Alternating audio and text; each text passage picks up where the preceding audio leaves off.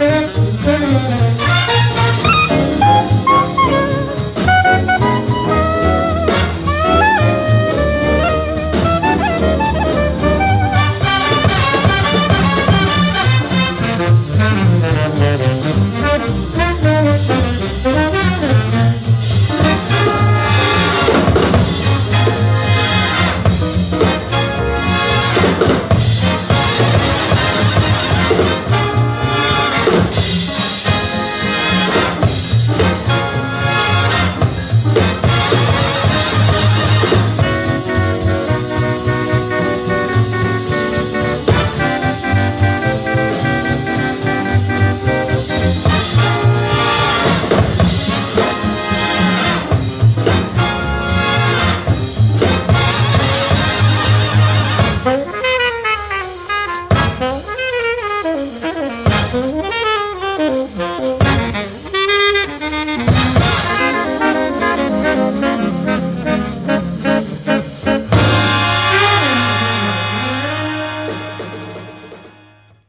was Four Brothers, written by Jimmy Guifra in 1949, for the Four Brothers section of Herman's second band. This saxophone section included Zoot Sims, Serge Chaloff, Herbie Stewart and Stan Getz, playing in that order. Most notably, they all played in the light vibrato style of their idol, Lester Young. The song typifies Herman's sound so greatly that the band adopted the name of the Four Brothers Band shortly after. Herman himself was best known for frontlining these bands, alongside a succession of others. Famously, he was inducted in a Grammy Lifetime Achievement Award in 1987 after countless Grammy nominations, of which he won 3, all in the Best Jazz category. One could say he was a mainstay in that era of jazz music. Anyway, on to the next track, Herman's most renowned with almost 2 million Spotify streams, Woodchopper's Bull.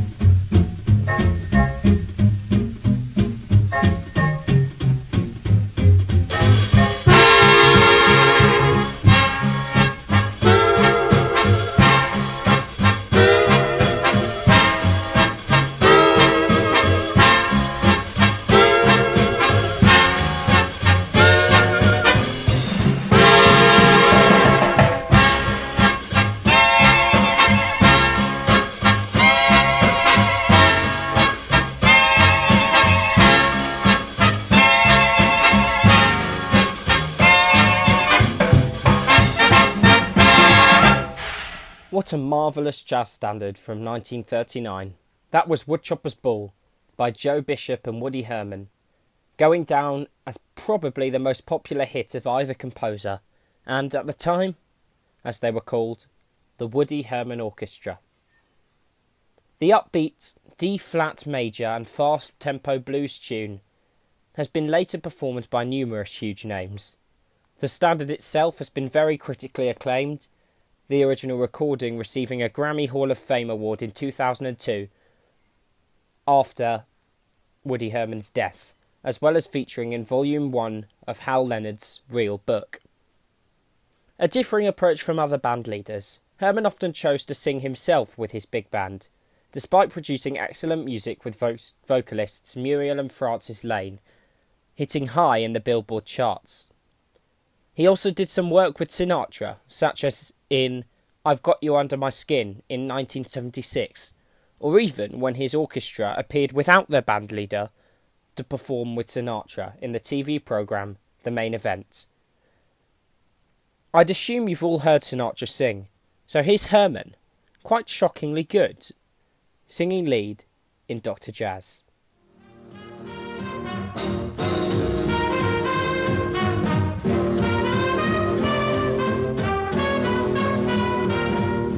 Everybody gets the blues now and then, and don't know what to do. I've had it happen many, many times to me, and so have you.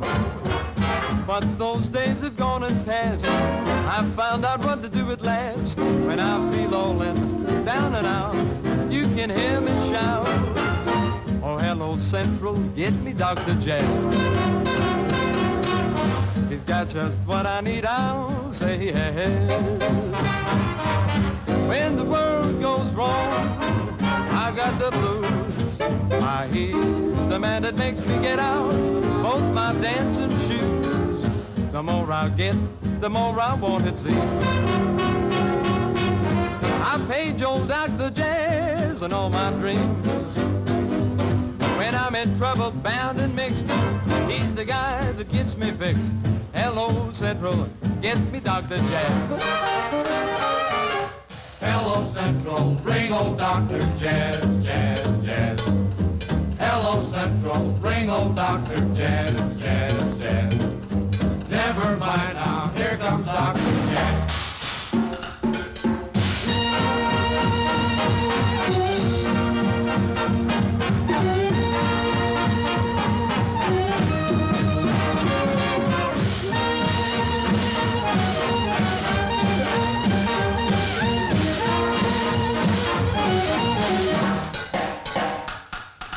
Who's that coming up the street there? Is that the old Sawbones? Why, sure it is, I can see. If you ever get trouble, bound and mixed, Dr. Jazz get you fixed. Why, the doctor's done got you, yes, yes.